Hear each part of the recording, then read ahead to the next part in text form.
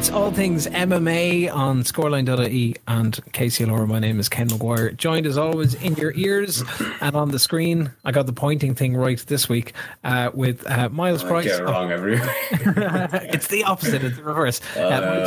Miles Price of Team Rhino Kilkenny. How are you? How are things? Hi Ken. Yeah, good. Yeah, having a good day. Weather's gone a little bit south now, hasn't it? But sure, look, we'd be well used to it. We'd be complaining when it's sunny out as well. So like we're just a nation of complainers. We're gonna turn the attention to a kind of a core topic around mixed martial arts, and I'm going to get there in a minute. Before I do, and to spring it on you, because we had spoken about it 2 weeks ago. Did you get a chance to see any of Bellator Dublin this past week? Oh yes, I did actually. I actually stayed up, and because it was on at a reasonable time, I watched it. Yeah, that was a very good card. Sorry, I didn't see the results for Brian Moore though. Do you know how Brian Moore got on? I don't, but I will find that out straight away, because I only got to watch Peter Queeley's bout against Benson Henderson, and then obviously the co-main event should have been Yoel Romero and Marvin Manhoff, which turned out to be an absolute banger of a fight. Maybe a little bit of a slow starter for things, and nice to see Melvin getting the send off that he absolutely deserves. But what did you make of what you saw? Brian Moore, by the way, won a decision against De Silva. Yeah. Brilliant. Delighted to hear that. His 14th win of his professional career. Great. Yeah, Brian's a great guy, great athlete too, so it's good to see that. So when on the co-main event side of things, you had you had kind of called it as it was, to be fair. You had predicted that Yoel Romero would absolutely smash Manhoff. Maybe didn't look that way in the first half. We did see a couple of knockdowns, but before the knockout, it was obviously only going one way. How did you see it? It kind of went the way I thought it was going to go. I thought Manhoff did very well. I thought that he moved well in certain positions, and I don't want to take anything away. I thought just stylistically that was a terrible matchup for him, but I don't want to take anything away from Melvin Manhoff. I grew up watching him on the K1 Grand Prix when I was a kid, so he's an amazing athlete. It's just, against Romero, that's a big ask, especially against a big wrestler. So, but he did a lot better than what I thought, and it was great to see him get the send-off that he deserved in front of an electric Irish crowd like that, because he deserves it. He's a legend of the game. Anyone that has known or been a fan of martial arts for any length of period would know that, Yeah, I think anybody who knows Irish fans at all in any sport, we're great. We're a great bunch for giving people a proper send-off for things. For the main event, Peter Queeley and Benson Henderson, you had thought at the time that Benson would just have too much in terms of experience and in terms of the level of where he has been at and where he is at currently for Queeley, and it looked that way. And I'm not it's not a slight on Peter at all, and maybe I was misreading the fight as watching it, but I felt that he didn't really offer much, or didn't offer as much at least that he could have done. It seemed to be maybe more frustration for him and a little bit more one-way traffic for Henderson. Yeah, I felt like that as well, to be honest with you. That I thought when Peter was coming forward, I thought he was doing very well when momentum was on his side. But I really don't feel like he's changed a lot since I fought him. Really, they're the kind of weaknesses that I applied in my game plan against him was get him on the back foot. He's a good defensive wrestler, but he tends to coast against defense, his back against defense. So make sure he's not on the front foot at any stage, because he builds a lot in confidence from that. And he is a good striker too, and he's durable. But stick him on the back foot, push him up against the fence, you'll win the fight. And that's what Henderson did. So I just think he coasted a little bit on the fence, And well, look, he went to 5-5s against Ben Henderson. He's an ex-UFC champion. I know, but Peter's had a great career. The whole of the Tree Arena was electric for him. And Like, he should leave with his head high. It's disappointing that he got the loss, of course, but it's hard to know where he's going to go from here. He might retire. He might move on to some other fights. Like, Bellator are always going to push Peter and look after him, so why not? Yeah. They're not going to push any other guys really, unless it's like Kieran Clark or Brian Moore or any of these guys, because the likes of Pedro Carvalho and all, like, they're good guys, but they're not Irish born. They're looking to promote Irish born and represent an Irish kind of like up that McGregor route kind of thing, athletes. Okay, well, we'll see what happens. It was Bellator 285. It was this past weekend. There is a couple of fight nights coming up for the UFC in the next few weeks before we get to 280 and 281, the big pay-per-views heading into the autumn side of things. But we'll look at those in due course. What I wanted to talk about this week, and it's been brought up in the office in here. It's like, oh, you're having Miles on. Would you mind asking him this? And would you mind asking him that? So you kind of get to be the MMA kind of agony uncle. Now at this stage, as weird and all as it seems, but it probably takes things back to fundamentals, and it's something that we wouldn't have touched on from like way back in like early pandemic times when we started doing the whole podcast side of things.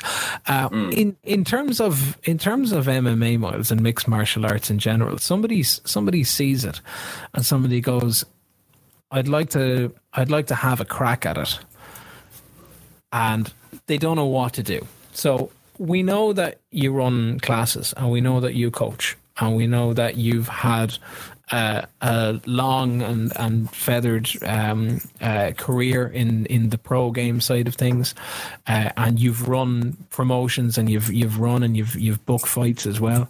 And you're quite the student of the game. So somebody that's coming into you like completely cold, maybe it's somebody that was in the office here, it's not going to be me. Somebody that's come into it completely cold and says to you, I'd like to be a fighter. What do you do with that person? I mean, what do you sit down and have a conversation and go, okay, well, let's examine the reasons why you think you want to be a fighter? Or do you go, okay, you want to do this? Now we can start to work on this. I mean, for a complete and utter newbie, how does it work? So are you referencing a young man that's coming in looking for direction and goes, I want to be a professional fighter for a job to make money? I mean, that could be a thing. I mean, we see a lot of people kind of go, okay, I want some of that McGregor money. I want some of that kind of, whoever's the big name. I want to be the guy in 5 years' time who's on TV, who's driving flashy cars, who's doing this, that, and the other. Or it could be the guy who's just, I just want to learn how to do this. Maybe they've watched it. Maybe they've grown up watching it. Maybe they hear it's cool. I don't know, but just from a complete beginner's point of view, what do you do with that person? Well, I have a group of young lads that are very much like that. The likes of Cale Brennan, Luke Stowe, Bill Hayes, Thomas Costigan. There's a lot of young lads who are very much like that. And my advice is always to them is, one, do it for the right reasons. Do it for reasons that are more so along the lines of internal as opposed to external. A bypass of the things that come along with competing is the materialistic things that come with it. But they're very shallow, and they don't hold a lot of character and a lot of depth. So if you're doing this, you have to make sure that you're doing it because you're interested in the development throughout the journey of who you are as a person. And a bypass of that is the performances, the wins, and the materialistic things. The mindset should always be that, like the Stoics, you could live with very minimalistic things. A lot of the Stoics were like that anyway. Very minimalistic things and very grateful for everything that you have, as opposed to reaching out for things that you think that you want. But it's like, so basically making sure the young men don't fall onto the hedonic treadmill, which a lot of people in society do, a lot of young men fall into. And, when they get to that mirage, they figure out that, it's not all sunshine and lollipops. They're just looking for the bigger, flashier toy all the time. So that's the first thing. The first thing is that you have to do it for the right reasons. If you're doing it for money, then this is not your game. Go to college, do an office job, blah, blah, blah. Okay. Second is you cannot rely wholeheartedly on being a fighter. Like, you have to have some sort of a backup. So, a lot of the time, like, say, the people that work in my facility that use the facility, they are athletes and they've morphed the lifestyle around that. That's why we have a great community in our gym. A lot of it isn't people that are coming from very different backgrounds. A lot of the guys that train in our gym and personal trainer of our gym are first and foremost martial artists. And then they go off and they do courses, they get their insurances, etc. And then they personal train to other people, martial arts or fitness, etc. So it's working into their lifestyle. So you can't just wholeheartedly say, I want to be a fighter. You have to have something on the sidelines and it makes you a better athlete as well. Because if you have that security there, you can always commit a little bit more to being an athlete because you don't have as much to lose, because you can fall back on something. You have to have a fallback.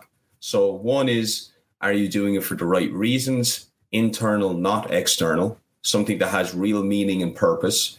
Two is always have a backup. You cannot be a full-time athlete and perform at your best potential unless you have something to fall back on, So they're the first two things I'd be talking about. And then, what falls under those umbrellas is like integrity, core values. Like they're the things that you learn from martial arts that mean something, that you bring into the things that really matter in life, like your community, the people who are in your very close circle, like your wife, your parents, your brothers. You're becoming a better of all those things to them, and that gives you a more content life. So you learn integrity within martial arts. That's very important. You're learning integrity, you're learning respect, you're learning values, you're learning to concentrate and pay attention. You're obviously getting fit as well. So there's a lot of things that you get with doing martial arts. But if you're looking to be a competitor, you have to be doing it for the right reasons, and you need a backup plan. Should you be comfortable with getting hit in the face? That's something that simple question, but you would imagine, and it's like I remember like boxing sparring for the first time, and I took one in the side of the jaw, and I'm like, oh Jesus, that's going to sting for a while. You're not expecting it, but the part of the sport is a boxing element. We might kind of touch and talk our way through the different elements of the mixed martial arts side of things. But is there is that something that you would say to somebody coming in the door? It's like, okay, look, we've ticked the box on. We know where you're coming from and what your aims and ambitions are for the sport, or how we think that you'll fit in, or how you might address it, or your reasoning for getting involved in it, be it for the greater good, be it for your mental health, be it for your physical health and your fitness. But there's those little kind of basics where on the outside, if you're watching it on TV, you go, you better be ready because somebody's going to put a fist in your face, and this is going to happen. So I mean, where does that conversation come in? Do people find it kind of shocking at the start? Is it something that people just get used to? Is it something that you're trained towards, or how does it work? That's called developing your stone face. That's what that's called in martial arts. So obviously having like a statue head, like stone face. So that comes from drills, actually, specific drills. So say, for instance, if I'm with a partner, I'm partner A and partner B is here, and say partner B is working like head movement right to left, and I'm trying to be nice and not hit him, and I'm throwing over this way or throwing over that way.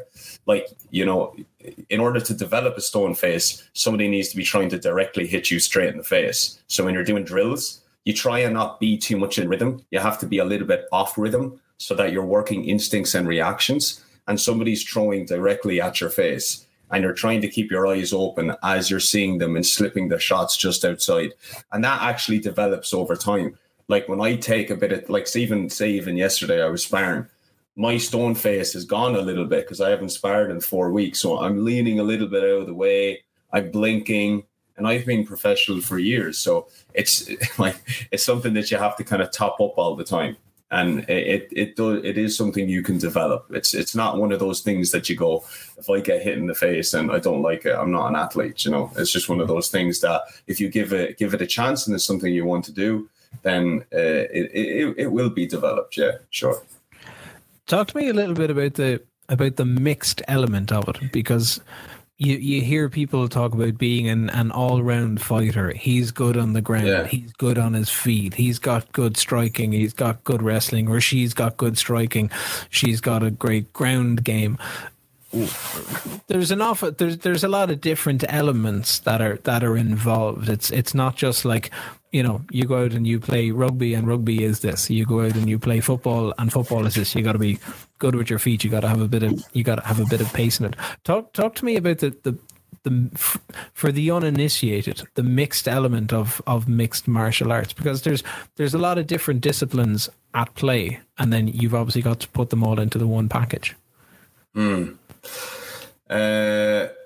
So I think it's important to be experimental when you're doing martial arts. Like if you're coming fresh into the gym, sometimes people would see Brazilian Jiu-Jitsu because it's very mainstream now. A lot of celebrities do it. So like Tom Hardy competed at the weekend there. Like James Smith, the likes of that Sinead Hegarty, the kind of the Instagram influencers for fitness. A lot of people do Brazilian Jiu-Jitsu. So that's usually the one that people generally tend to gravitate towards. Yeah. But what I would say is it's important to experiment.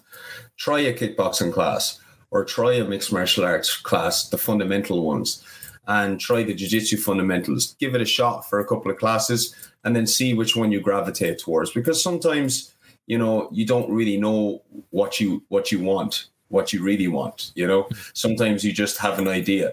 Like what's Slavoj Zizek? He's a psychoanalyst and philosopher. He kind of talks about that quite a lot like that. There's one solid rule in psychoanalysis is that we as a species don't really want what we think we want a lot of the time, It's just that's a conscious level thing. It's not a subconscious level thing. So I think it's always important to have that growth mindset to just tip in to different things, give it a chance, and then you'll gravitate towards what's right for you, Can somebody who's looking at classes and say know that, okay, this is what you do, or any other gym in Carlow or Wexford or Waterford or Dublin or wherever they are in the country or globally. I just like throw that one in there. You never know what people are listening. They come along and they go, okay, well, I see MMA classes are being advertised. I'd love to do that because I know what MMA is. Can you get into it to a point where it's like maybe you only want to do it for the fitness side of things, but you don't want to do it for the fighting side of things or for the contact side of things? I mean, is there a way in, or do you get many people that will say, "Oh yeah, I will train in this, but I have no intention of ever stepping into a cage or ever getting into a fight"? Or do you find that more people are coming to you going, "I'm doing this because the end result is usually young athletes that come in, they're the ones that are like."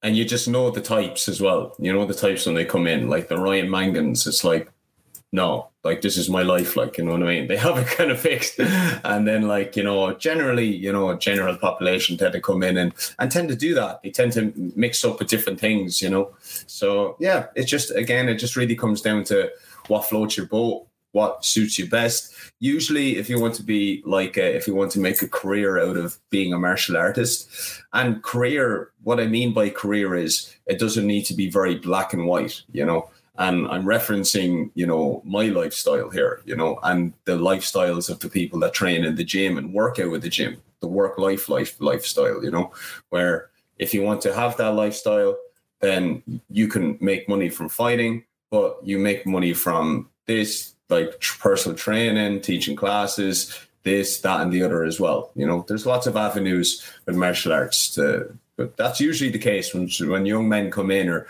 people that do martial arts so obsessively that it just like, I can't do anything else other than this anymore. You know? And then there's some people that want martial arts to complement their life. You know, it's usually those two. Like, somebody wants martial arts to complement their life so they become a better version of themselves and to others, or they're just gung-ho 100%, like, you know, I'm making a career of this, and the auxiliaries that come with it, you know. Yeah. Is it still a male dominated side of things? Do we see more female interest that's coming into it? I mean, like, you go back to the Bellator card, some good female fighters on the card. Leah McCourt was in there. We've seen Sinead Kavanagh fighting under Bellator of late. Watched Chris Cyborg boxing at the weekend. We've watched Paige Van Zandt. She's gone on and done, like, I know these are kind of like household names within that industry, but obviously there's a rise in the female side of things as well. Has that translated even locally? Definitely with the women. Yeah, actually, our two best competitors at the moment is Paige Waters and Jenny.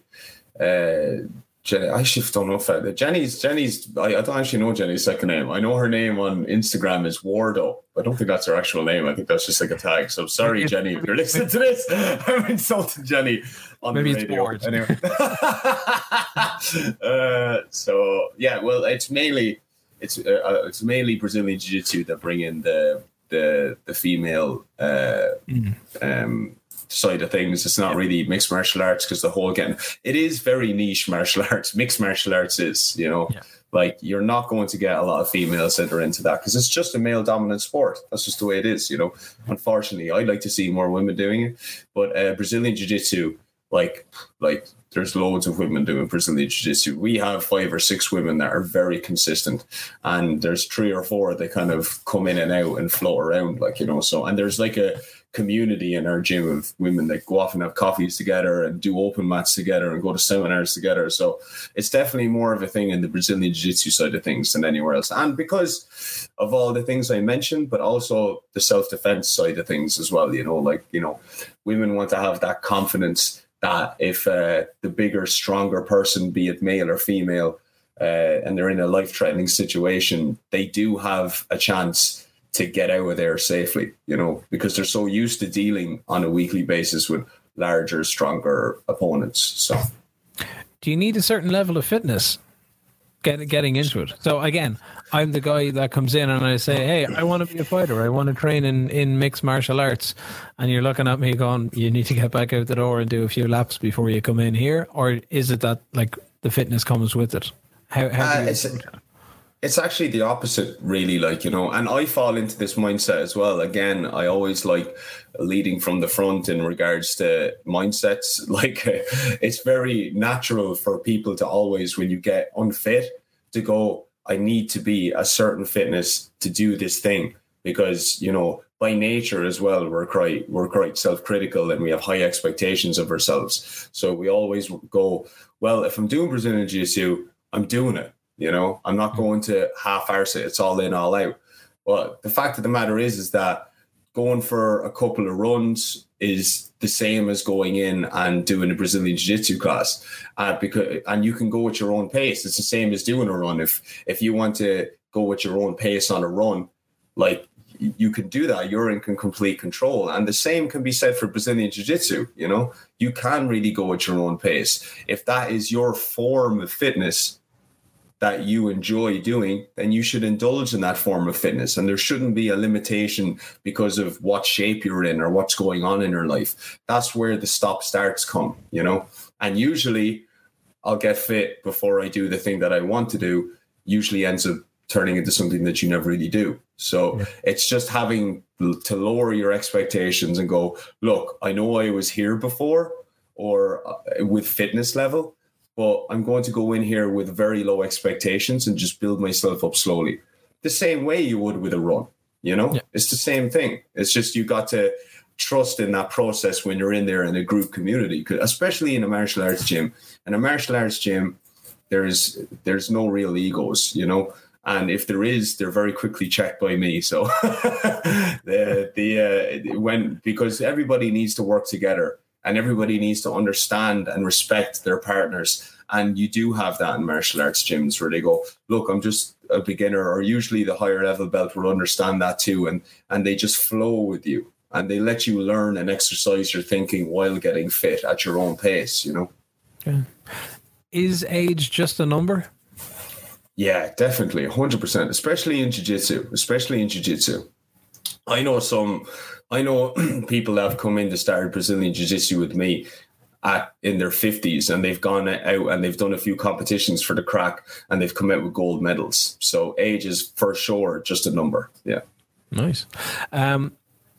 On the MMA side of things, and I'll leave it at this before it turns into an absolute kind of counselling questions and answer session. Talk me through a typical MMA training session. So MMA, just MMA. Just on the MMA side of things. I mean, so somebody needs, they get the idea and they've come through and it's like, yeah, I'm going to do this, but there's obviously steps involved. So when you are starting out, what are those steps? What would a typical training session involve? How long is it? What would you be doing? For a pure beginner or an advanced athlete? Pure beginner, pure Johnny walking in off the street and goes, I'm going to give this a go.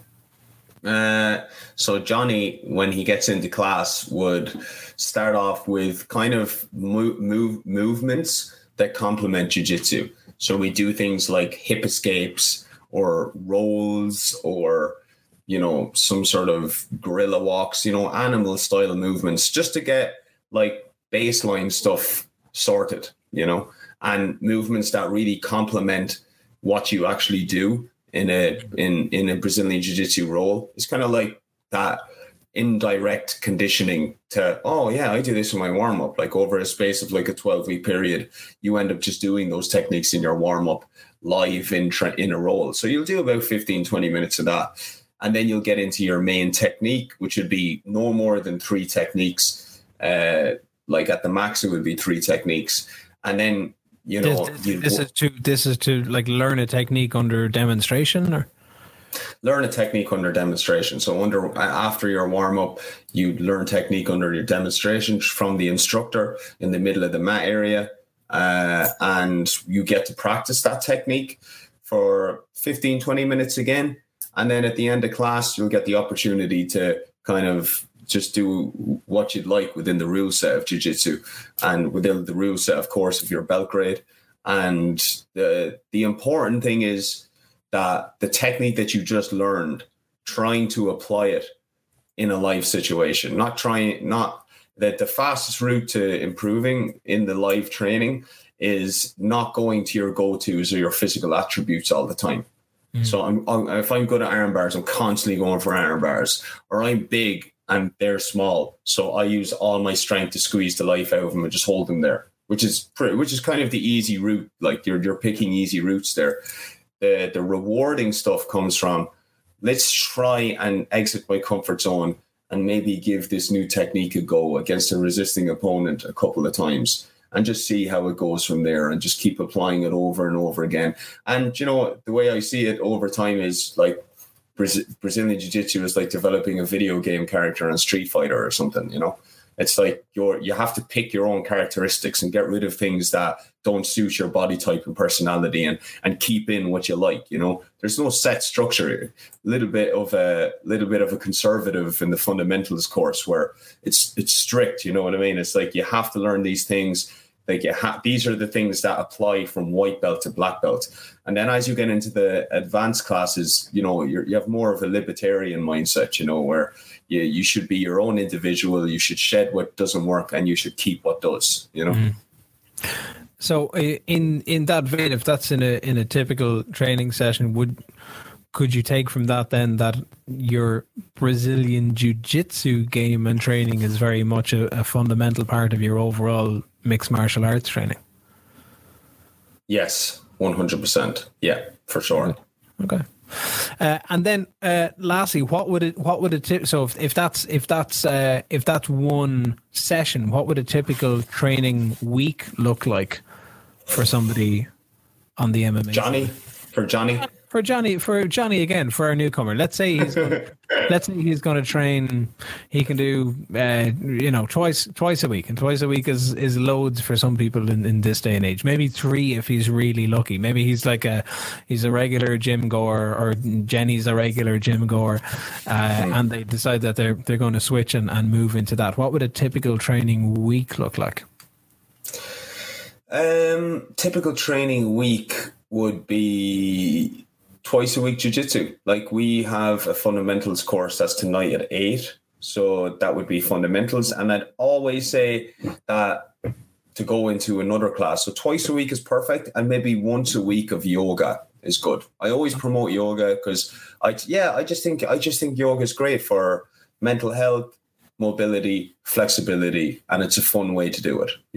I just don't think you can beat the likes of 2 jiu-jitsu sessions a week and a yoga session a week. Just great for body and mind. It really is, and going into, I really don't like the term beginners and advanced. I really don't think there's such a thing as beginners and advanced. I think there's high percentage techniques and low percentage techniques. So sometimes when people are in the fundamentals courses, I may have to go in and give a pep talk and go, guys, there's no scary monsters in the advanced class. You're not going to go in and everybody's going to start tearing the head off you.